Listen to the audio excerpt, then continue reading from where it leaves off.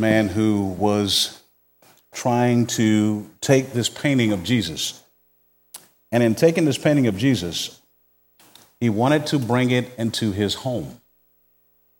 And so the painting was so big that it would not fit into his home. So he went and got these engineers, and they tried all these different avenues, all these different ways to try to get the painting to fit into his home. Finally, the engineers came to him and said, listen, we've looked at every angle. We've covered every possible way of looking at this. We just don't see how this can happen. What you're going to have to do is to rebuild your house around this painting. And he thought about it. And as he thought about it, it's the reality of you and I as well. We are trying to fit Jesus into our lives, but he's calling us to build our lives around him. And one of the realities that we have in order to do that is the Word of God. And I want us to turn in your Bibles, if you would, to 2 Timothy chapter 3, verse 16 for a moment. As we look at 2 Timothy 3:16, I want you to begin to process with me just a little context here. Here is Paul talking to Timothy, and he's encouraging Timothy to stick with it, stay at it, stay on it. He's encouraging Timothy, don't fall short. There are people who will come and who no longer wants to hear the Word of God. They want their ears tickled. They want to have this idea of church, but I call it the cotton candy type church. I don't know if you've ever been to a cotton candy type church. It's all sugar and nothing of substance. It's all gravy and no meat. And Paul is encouraging Timothy, I need you to stick with it, stay at it, stay on it. But here is how I need you to do that. I need you to do that by understanding what the Word of God was meant to do.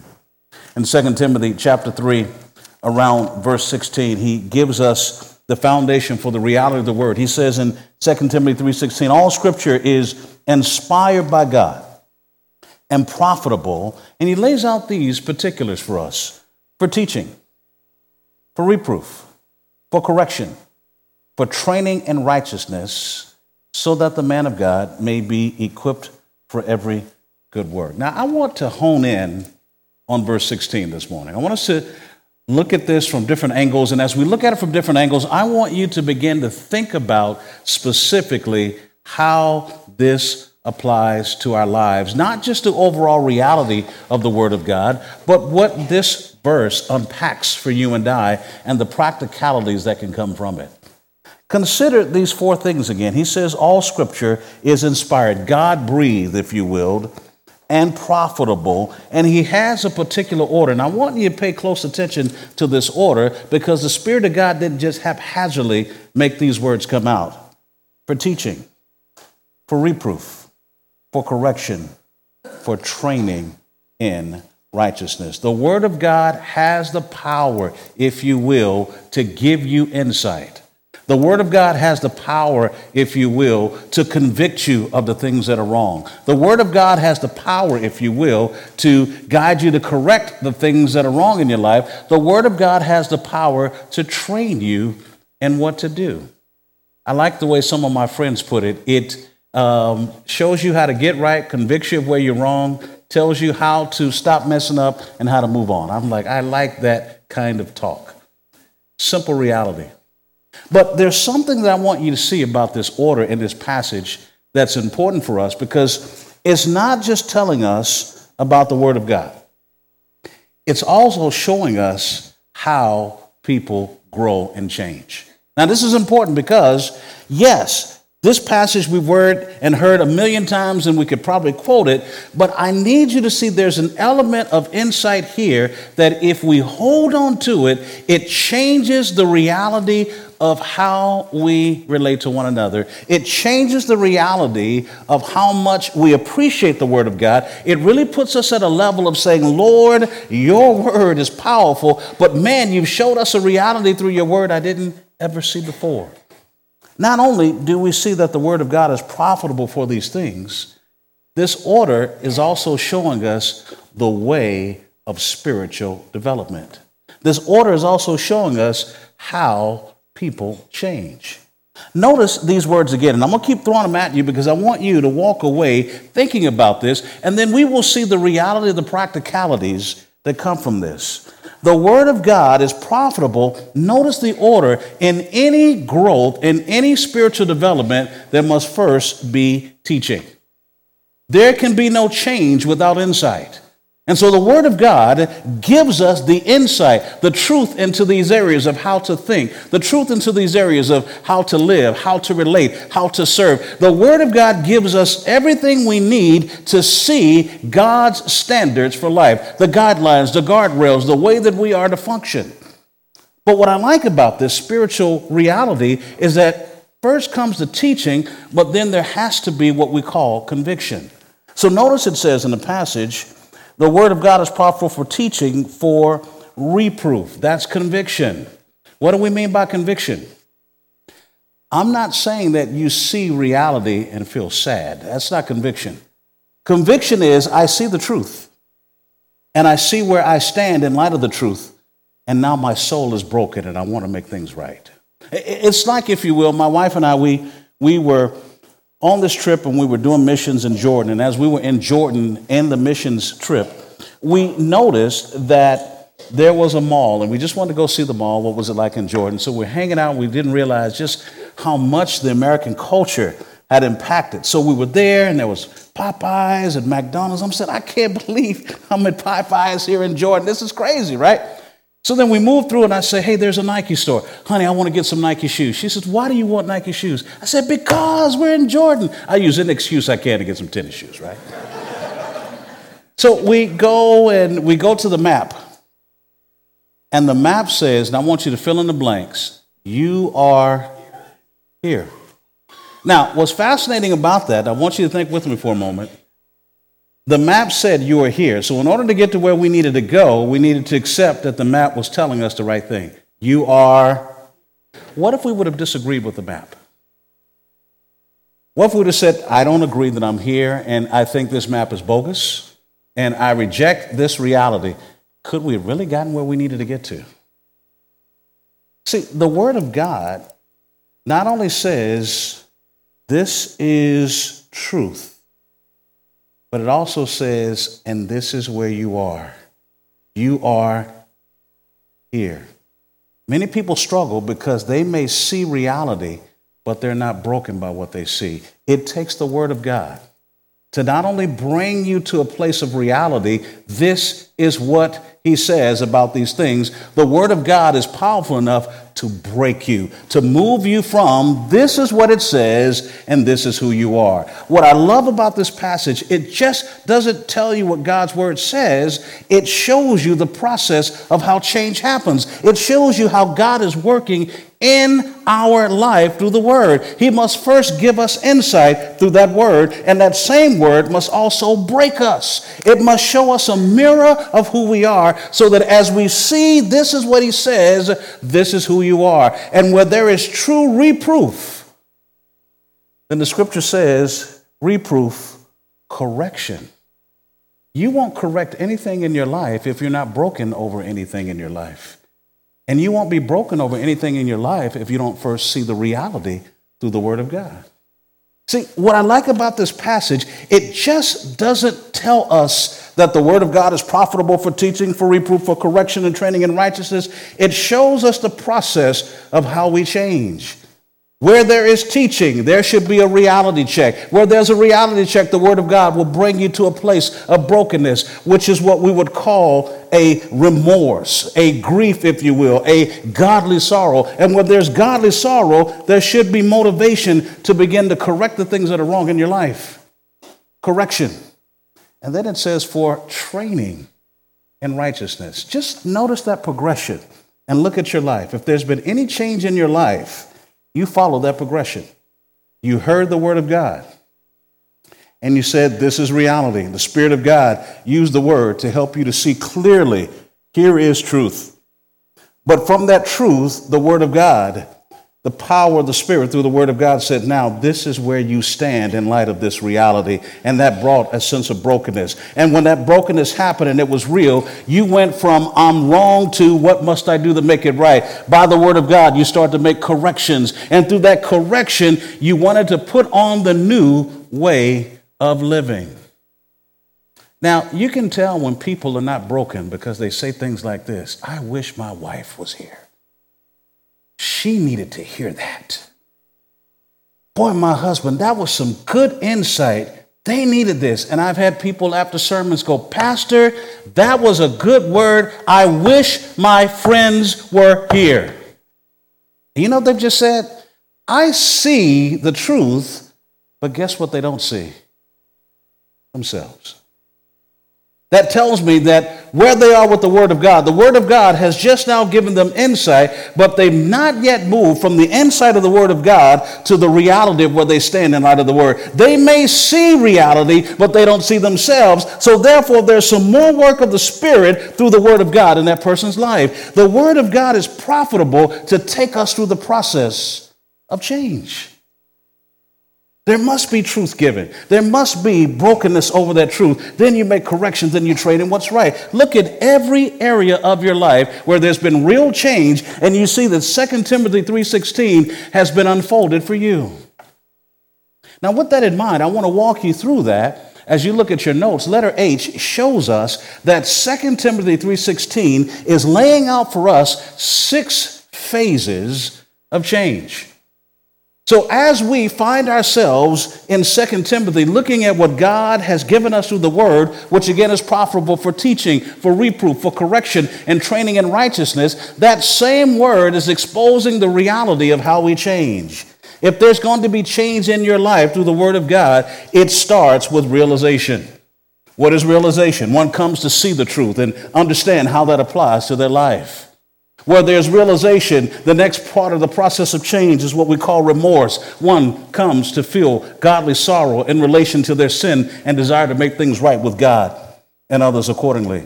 Where there's true realization and true remorse, one will renounce. What do I mean by renounce? They come to confess their sin to God and others when appropriate. And where there's true renouncing, there will be a repenting. One will come to turn away from their sin towards God and others. And when there's true renouncing and repenting, we'll see the renewing of one's mind, wanting to learn this new way of living, this new way of thinking, which will then lead to genuine replacement of your sin. When you look at your life, where there has been true change in your life, you followed this process. You realized, you were remorsing, you renounced, you repented, you renewed your mind, and you began to replace with that new way of living. You not only unfolded the power of the Word of God, you showed the reality of what spiritual development looks like. But here's another secret to this. Where you're not changing, you show the world exactly where you are. See, some of you, you've heard truth, but you haven't been broken over what you've heard. So you intellectually understand, but there's been no brokenness, and therefore there could be no change until the Spirit, through the Word of God, begins to show you yourself at a level different than what you know. You understand the insight, but you're not broken over what you understand. You believe it's great for everybody else but you. So there's no change in your life, but man, you can articulate it, you can pontificate it, you can preach it, you're all excited about it, and you're excited for what it can do for everybody else. But you've not yet come to a place of brokenness. See, the Word of God is powerful, but it also exposes where you are. There are many things in your life right now where you know truth, but you don't know yourself in relation with the truth. And when that happens, you miss that point. That realization must be built on remorse. There must be a brokenness, a reality that says, let me see if I can put it to you this way. I see the truth. I intellectually understand the truth, but now I see myself in light of this truth. That takes the power of God. That takes the Word of God. Well, that's the process of how we change. Now, if we flip this, I want to simplify those 6 R's and show you that all of that comes back to what we would call stages of growth or phases of change. And if you look at your notes, looking at letter I, we can see that all of these things can be summarized down to 4 realities. And what I'm trying to unpack for you in this point is that the Word of God is not only exposing us how powerful it is, it shows us the process of change. So consider this: when the Word of God is profitable for teaching, for reproof, for correction, for training in righteousness, not only do we see these phases, again, we can numb that down or narrow it down to stages. All of us, where we have truly changed, it started with the teaching stage. What do I mean by that? The Holy Spirit began to convict you. You heard that passage or you heard that preached a million times, but that particular day, it started to ring true to you. Where there was a teaching, then you, again, begin to move into what we call conviction. And where there's teaching, there's realization. Where there is conviction, there's realization and remorse. And let me just help you understand the difference between pity parties and remorse. Because many people feel sad about their sins, but they just feel sad because they got caught. They feel sad because they're embarrassed. They feel sad because something happened. They feel sad because of the consequences. We're not talking about pity parties. We're talking about, I see the truth, I see myself, and I'm broken over the distances put between me and God. I'm broken over the damages caused in the lives of others. I don't want to be this way. I want to live with God the right way. It's the 2 Corinthians chapter 10, or 2 Corinthians 7, 10 through 11, where it says, worldly sorrow produces regret, but worldly sorrow or godly sorrow produces salvation, without which there's no regret. See, when you're truly broken, you're not having a pity party. You're ready to make things right. Can I put it to you this way? You're not making excuses. You're making confessions. You're owning up. Pity parties, you're still in the yeah, but phase, as we talked about before. You know the yeah, but Christian. Remember, we talked about that. For those that were just joining us, let me explain what a yeah, but Christian is. You tell them truth, and then they say what? You give them more insight, and they say... You tell them more insight and they say, that's a yeah, but Christian. When you are truly broken and conviction, you're not a yeah, but Christian. You're not blaming people. You're not blaming your past. You're not blaming your parents. You're not blaming problems. You're not blaming the pressures. You're not blaming pain. You are saying, it is me. I have failed before God. I'm owning up and I'm ready for God to make the changes in my life. That's godly sorrow. That's what conviction is. We're not talking about, now what am I going to do? Yeah, I was wrong, but you don't understand. Yeah, I was wrong. No. Conviction says, I'm ready for change. That's when you see realization. That's when you see remorse. But where there's true conviction, then there'll be correction. And what do I mean by correction? You own up now. You're ready to do the right thing. You're ready to put off those things that are making it hard to live, to know Him, to become like Him, to be useful to Him. You're doing what is necessary. You're doing what is appropriate to make it hard to go back to the sin. You're making walls that are too high to get over, too low to get under, and too wide to get around because you don't want to go backwards. That's the correction. And why are you doing that? Because you want to move forward now in whatever God wants you to think, whatever God wants you to feel, whatever God wants you to desire. You are moving forward in life. That is 2 Timothy 3:16. The Word of God is profitable for teaching, for reproof, for correction, for training in righteousness. It gives you the ability to see reality. It gives you the ability to be broken over what you see. It moves you into the way and the right of correcting. It moves you into the training in what's right. And for many of you, if we were to sit down and do some real counseling, I would know where you are in the phases and stages of life with the issues of life. You would say to me, my wife. Well, I already know then you're not ready to own up. It's your wife's fault. My husband. And when you give me a detailed analysis of how bad that person is, what you're telling me is my life is this bad because of this person. My life is this bad because if they would just stop, or if they would just stop, then I could do blank. Well, that's a lie from the pit of hell. Because no one has the power to give you to choose or not choose. You choose out of the condition of your heart, not the context of life around you. The context of life around you is like a tea bag. Can I tell you what a tea bag does? How many of you drink tea? Any tea drinkers in the room? When you put a tea bag in the water, it doesn't matter what flavor it is, The water brings out what's already in the tea bag. The water never determines the tea bag. The water only brings it out. People, past, parents, pressures, pains, problems in life, that's the water. You are the tea bag. They're not making you who you are. They're bringing out what's already in you. And the moment you use that as an excuse for your choices, you are denying the reality that your life is based upon the choices you've made, not the context around you. When the Word of God gets a hold of your heart, it helps you to see no more excuses. It's you. I understand, and people tell me, but you don't understand, my wife is this way, my children are this way. And I would say to them, what if God wants your husband to stay stupid, since you said it? What if God wants your wife to stay stubborn, since you said it? What if the problem is not how stupid he is or how stubborn she is? What if it's your attitude towards that which you can't control? And what if the whole issue all this time was to expose you to how your life has been built upon the attitudes and actions of others and not the reality of who God is and what he's trying to expose to you? What if God won't change his stupidity or change her stubbornness until you change your attitude? Because they didn't cause you to be the way you are. They were just exposing it.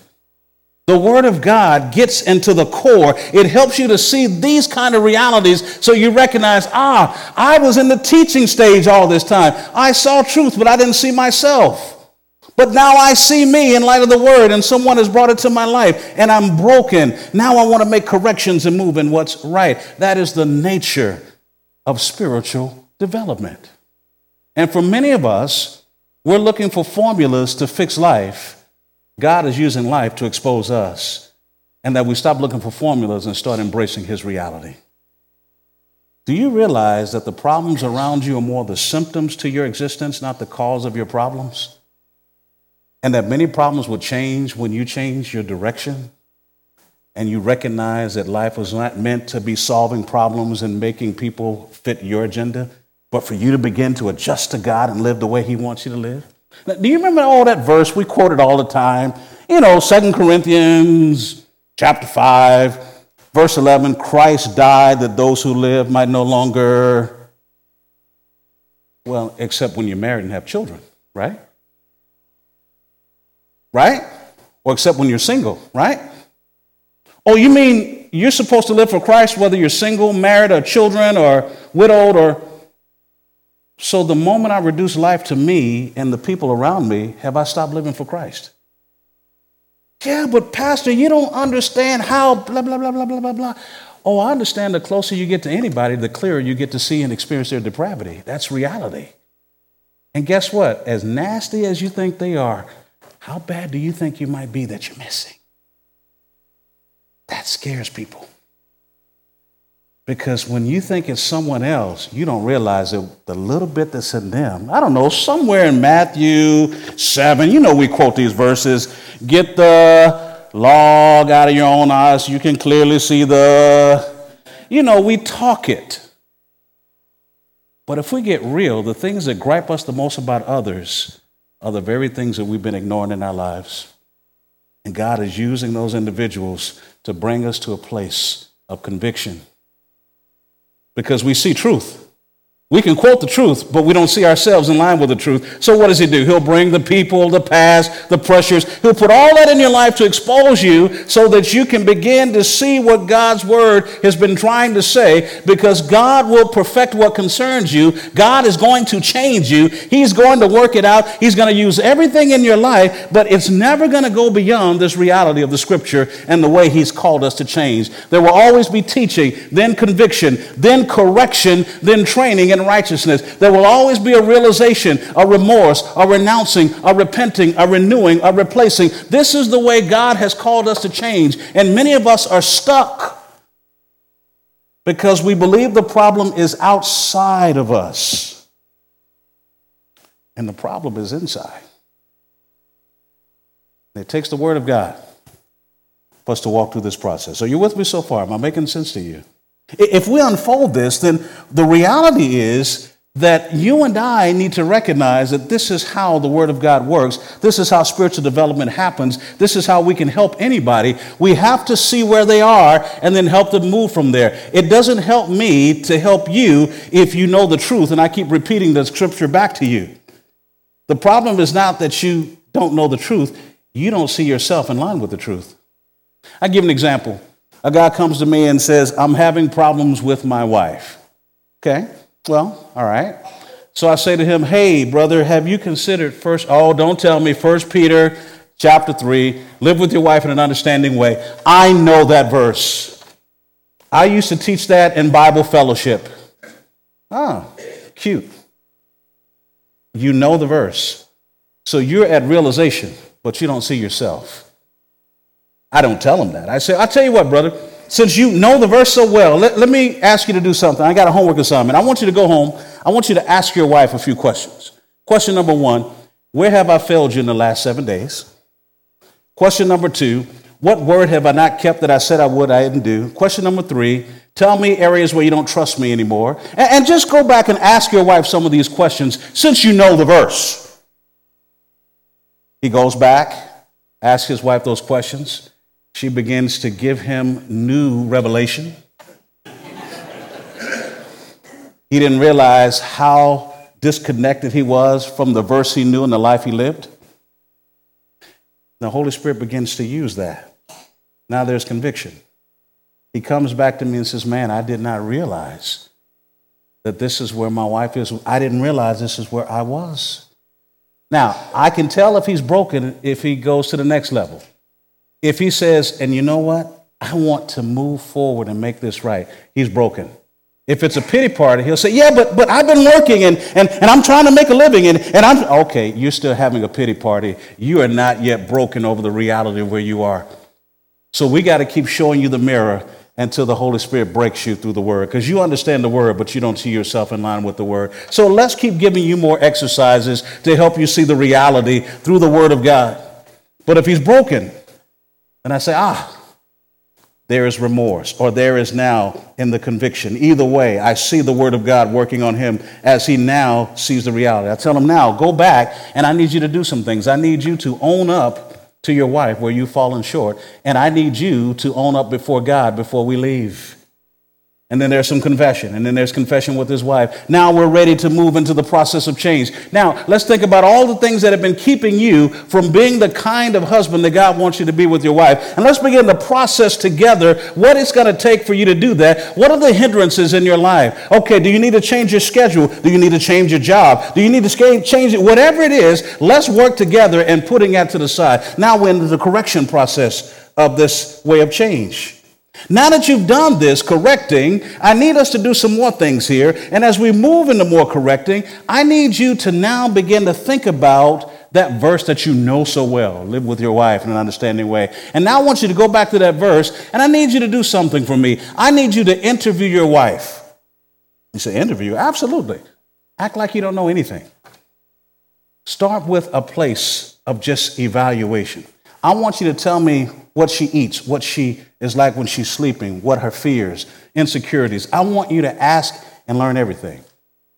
And as a matter of fact, I want you to make at least 30 observations about your wife. And as you make those 30 observations, I want you to be renewing in the Word of God. He comes back, he says, you know what, I got that. This is great. Now let's take those 30 observations and put them into 30 acts of service. What have we done with the Word of God? We went from what? Teaching, to conviction, to correction, to training, and what's right. My brothers and sisters, that's all biblical counseling is about. It's seeing people where they are, understanding that it's only by the power of the Word of God that there will be any change in their life, but dealing with them where they are, not where we want them to be. I can't make you. It is the power of God that will change you. I am only a facilitator, not a fixer. So therefore, I can only tell you truth, guide you through truth. I can't make you want it. I can't make you live it. I can't make you do anything with it. But as God is working in your heart through it, we can guide you from the beginning through the process of change. What am I saying with you guys? If we take 2 Timothy to light, There's so much that we can do for people. As we've seen the process of change through the realization, remorse, and the teaching, correction, conviction, let me suggest to you some things that we can teach people through this process. Looking at letter J, we can teach people the gospel. We can teach people what they can and cannot control. We can teach people the two choices of life, either to be God-centered or self-centered. We can teach people about what idolatrous lust is, how you can turn people into idols to satisfy lust. We can talk about the cycle of relationships. We can look at the 4 levels of relating. We can understand the biblical view of love. We could talk about living by God's purpose. We can look at conflict resolution. We can understand the biblical framework. We can look at what it is when you're having pain to distinguish between that which is physical pain and that which is spiritual pain. We can begin to bring all these things to bear through the Word of God as the person is coming to a place of not only understanding, but conviction and ready to make correction and train in what's right. As we send them away to kind of do things, if you will, we can give them different types of homework according to where they are. For instance, we can give them hope homework to help them be encouraged if they're broken. We can give them doctrinal homework if they don't understand the truth, to guide them into more teaching. We can give them awareness homework to say, hey, you see truth, but you don't see yourself. I need you to go home and evaluate every time your wife or husband or your children or your boss does this. I want you to write down what you think, say, and do. And let's look at that in comparison to what the Word of God says. Every song you listen to, I love to do this with teenagers. Let's bring all your favorite songs together and let's write all the words out on the screen of your favorite songs, and let's look at the 10 Commandments. And let's see your favorite songs in the 10 Commandments and where they line up and don't line up. What am I doing? I'm using the Word of God, their life experiences, to expose reality and see God work. Embracing God homework. Let's show you how to walk by faith. Let's show you how to walk in the action towards God, action-oriented. Let's look at relational-oriented homework. I can give them, if you will, according to letter H or letter L, scripture reading assignments, literature reading assignments. I can give them, if you will, all these other things, scripture memorization. We can talk about prayer. We can talk about projects, log list of journals. We can look at how they're participating in the church. Are you involved in membership? Are you growing in maturity? Are you trying to magnify the Lord in worship? Are you involved in ministry? Are you involved in missions? See, all of these things become the avenue for biblical counseling when we understand the power of the Word of God. It is not you or me that changes people. It is God that changes people through the Word, but He uses us as instruments in His hands. But we've got to know the process of change. And God has given it to us when He articulated the power of the Word in Timothy. He shows us the process of change. So when we're talking about helping people in counseling, what we're really doing ultimately is helping people, as we look at letter M, gain a biblical understanding of God and submit to His will. Gain a biblical understanding of themselves and submit to God's will. Gain a biblical understanding of others and submit to God's will. And gain a biblical understanding of life situations and submit to God's will. But we're doing it through the Word of God. One of the things I've learned over the years is that there are going to be all kinds of people that come to us. And what I love to do, and I want to share this with you before we look at the point, is that we as believers have to come to some basic realities about why we grow and change and don't grow and change. And what I've discovered through much research of the Scripture and just understanding the practicality, that there's something about you and I, and please correct me if I'm wrong. If we look at the book of Ephesians, it says in the book of Ephesians that you and I, who put their faith in the person and work of Jesus Christ, that we have been sealed by the Spirit of God. Is that correct? And that He's a guarantee. So am I talking Bible here? We also know in the Word of God that the same power that raised Christ from the dead is within you and within me. Is that correct? If we peruse over to the book of Philippians, it says that we are to work out, not work for, but work out. What does that mean? We're working from something. Work out our salvation in fear and trembling, because it is God who is what? At work in us. So is it safe to say that you and I, if we belong to Jesus Christ, we have the power to obey God? Would that be a correct assessment for you and I as saints? So then why are we not obeying God? Only 3 reasons. Only 3 reasons, Saint. Please hear me well. I want to share that with you, and we'll look at the notes together.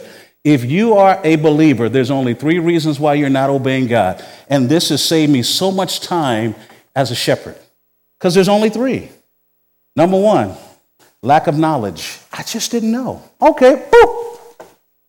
Get to work. Lack of skill. I just didn't know how. Okay, boop. Get to work. Here's the one I can't help you with. Lack of will. I just won't. That's called stubbornness. Now, let that sink in for a moment.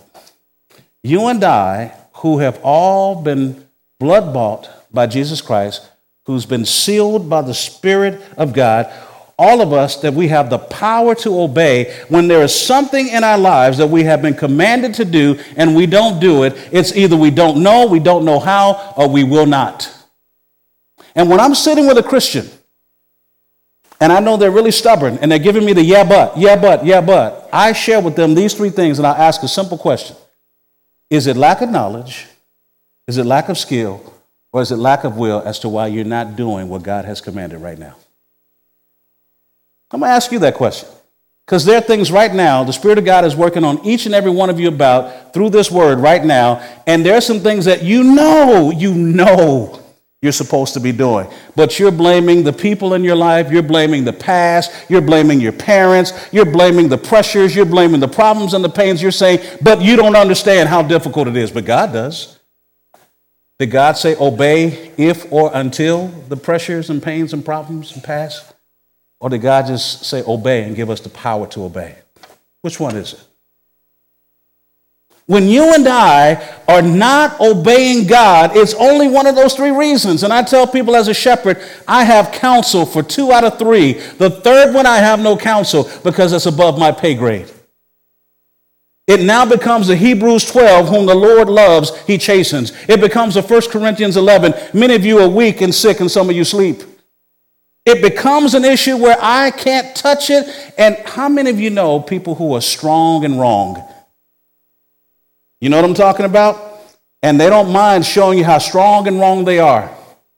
And you know what I do with those people? Pray and end the conversation, because there's nothing more to talk about. Because I can't give you any knowledge. I can't give you any skill. You're just stubborn. There's nothing to talk about. Let me pray for you. And pray that God will not have to do what will need to be done, because if you are his child, you are going to experience some things that you don't want to experience, because God has given you everything you need to obey. And where you're not obeying, you can't blame anything other than your heart being stubborn.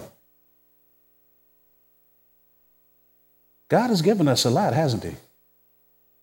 And you and I have to take this reality and say, let me look at my life. I know God has been telling me blank in this area for a long time. I don't know how to do it.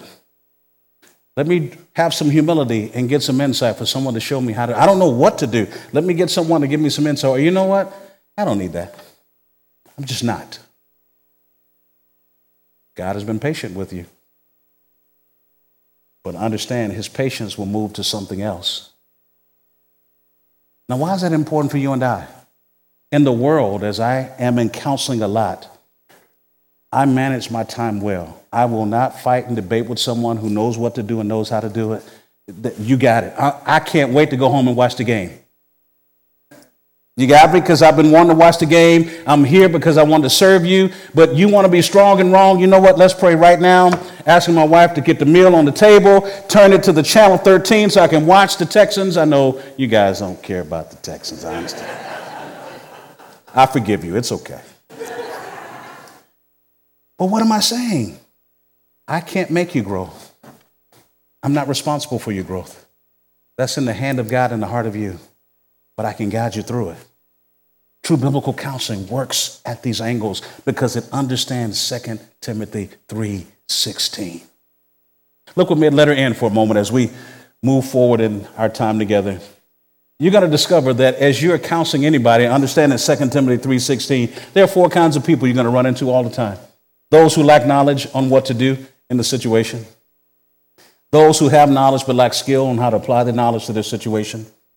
Those who have knowledge and have skill on how to apply it to their situation, but they refuse to apply it. And then fourthly, those who lack knowledge and skill and don't care.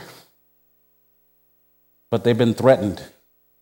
Unless you go to counseling, I'm going to leave you. Unless you do this. And so they have no interest. They're not motivated to know him, to become like him, to be useful to him. They're motivated by something else. And so change won't happen. We know that for many of us, if we were to take this to heart, there are some things that God wants you to come clean on right now. And that doesn't mean come clean here. I'm talking about in your prayer closet or before the people in your life that you know you're not doing what needs to happen. And please hear me well. It has nothing to do with them. It has everything to do with your heart. One of the things that I think about all the time as I work through this with you and as I work through with others, when I'm counseling, there's a time, a positive time to let people go. A positive time to say, you've done everything you need to do. As we've taken you through 2 Timothy 3:16, and you are understanding, there's been, I see you see the truth. There is now conviction. You've been making corrections, and you're training in what's right. It's time for you to go back into your life at your church to do what needs to be done. Let me suggest to you when it's time to release someone in the right way from counseling. Consider this. When the counselor understands the problem from a biblical perspective, when they understand the biblical solutions and they're ready and willing to apply them, that person is ready to be released for change and to move forward. But how do we know that? Because we'll see that there's been realization. We'll see that there's been remorse. They've renounced. They've repented. They've renewed. They've replaced. Can I tell you a secret? Every time there's real change in your life, it's going to come back to that. I have preached many sermons.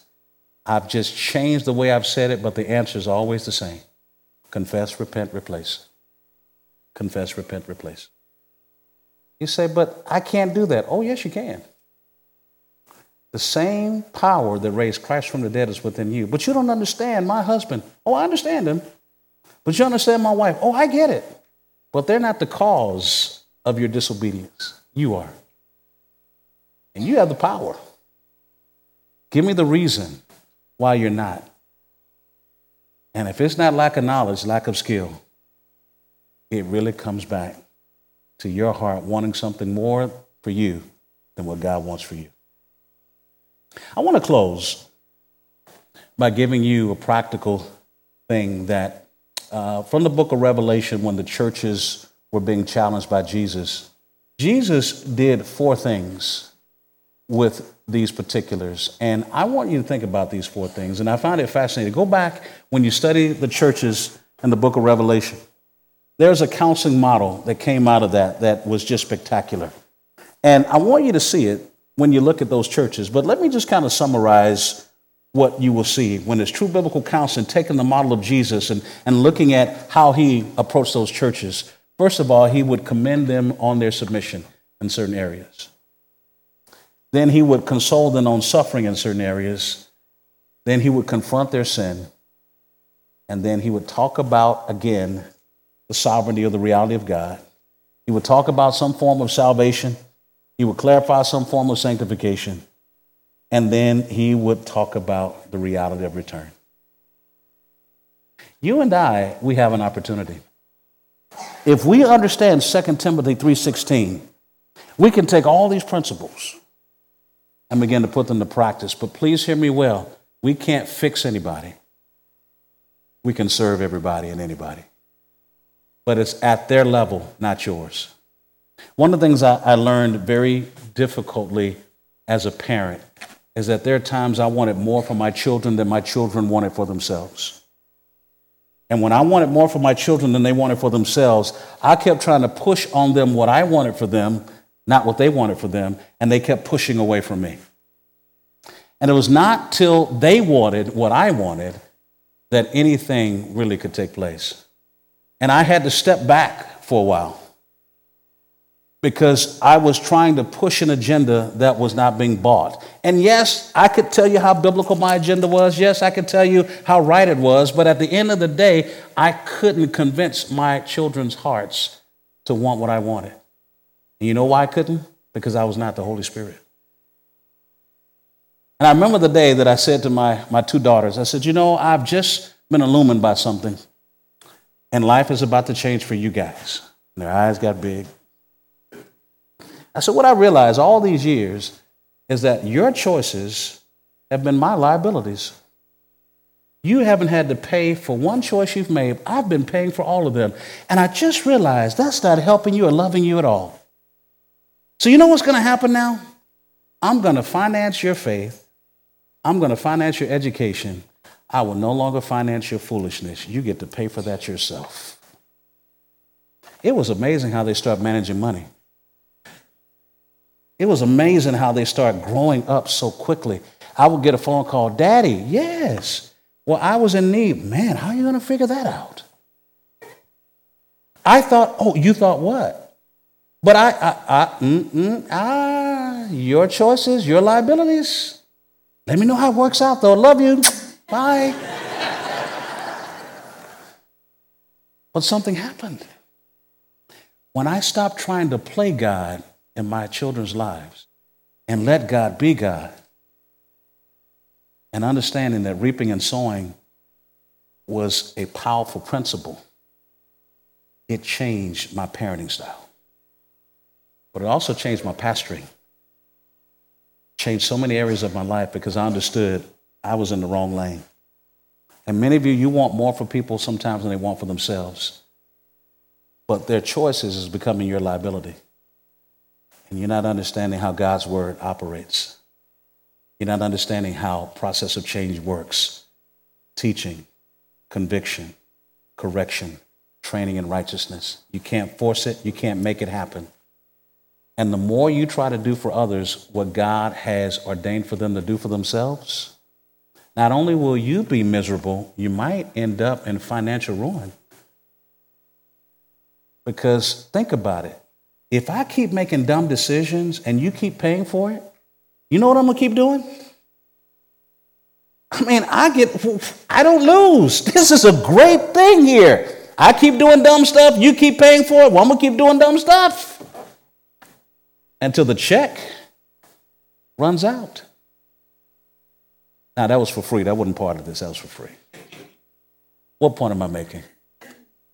We have the power, my brothers and sisters. Biblical counseling is just taking 2 Timothy 3:16 and putting it to practice. Now, tonight, I want to take those principles that we've talked about, and I want to expand them to show you how to see the heart of people when they don't see it for themselves, and to help you see that people show you who they are all the time. And when someone says, you can't judge my heart, you can say, I don't have to judge it. It's already on display. And I'm going to show you how people put their hearts on display. Because again, I'm not that smart. The Bible is just that clear. And the more we embrace the Bible, the more we can serve people, not where we want, but wherever God has taken them. Amen? Let's pray together. Father, we thank you. You've given us everything we need for life and godliness. I pray for my brothers and sisters here in this location, that you would guide them into teaching as it relates to your word, that they would see the truth, that you bring them to conviction in areas of their lives, that they will be broken over what they see, that you would allow them to walk in correction in areas that you've given them the power to correct, and that by your word you'd help them to train in what's right. And Lord, as they're doing that in their lives, I pray that you would teach them how to do that in the lives of others for your glory, for their good, and for the devil to be horrified because we stand together in your glory. It's in Christ's name we pray. Amen.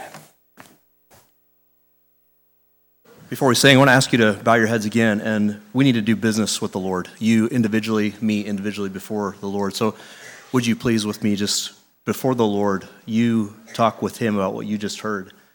And there were clear calls to your heart to see you as God sees you from his word.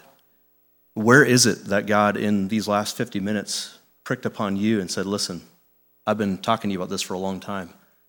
Now it's time to get serious about that.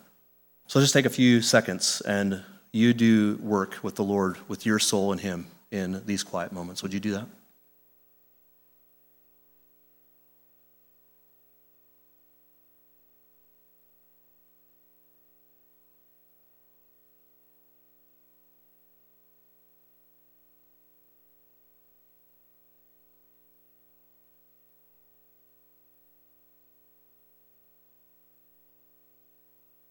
Father, you've been so merciful to give us your Spirit, to seal us, to entrust to us the power of salvation through the gospel and sanctification as you work upon us by your word. We are tired of our sin, but apparently in some ways not tired enough to let you be God in those areas and to confess what you've made clear to us, to be broken about them, and then to pursue repentance and change. Lord, thank you for your word laid plain to our hearts today. We ask that you would help us to not leave this place and forget that which we've heard, but to be those who now are changed, who are set on a course of transformation by your grace. Help us as a body to invest in one another, where we can help each other with this process of change. Would you show us those avenues and give us those open doors to bless each other in that way? Thank you, Father, for your grace and your kindness upon us. Would you further your blessing as we go through the day? In Jesus' name, amen. Just a minute, Stuart will come and lead us in our final psalm. Before he does, I just want to invite you back to the rest of the Spring Bible Conference. You obviously got a strong dose of what you'll hear the rest of the time. So I can't imagine anywhere else you'd want to be than here to have your heart encouraged and challenged in that way. Again, 6 o'clock tonight, consider the love offering as well. There will be boxes out tonight for you to contribute to that. And there are new notes for each session. So as you come in, there will be new notes available to you. I forgot to mention earlier that Dr. Ellen's an accomplished author, and we purchased several of his books, but I purchased them too late, so they're coming tomorrow. So they'll be out tomorrow night and Tuesday night. So if you want to purchase a couple of copies of things that he's written on relating to these subjects, that would be helpful to you to continue growing in that way. If you're visiting with us today, it's a great joy to have you. Maybe you came for the conference because you saw Dr. Ellen was here. That's great. We're so thankful you're here. If you're just visiting with us and just happen to be here today, we're so glad you're here as well. Hope we get the chance to meet you as we leave. Let's stand together. Stuart will lead us, and then we'll be dismissed. Well, thank you, Doctor, for exposing something that really has been a set behavior since the beginning. I mean, blaming others, right? He blamed Eve blamed the serpent, and it was a pattern that was set in the beginning. And so we have to, through his power, break that pattern. And so by him taking our life and consecrating it to him. So if you would join me, 597, we're going to do all except for verse 4.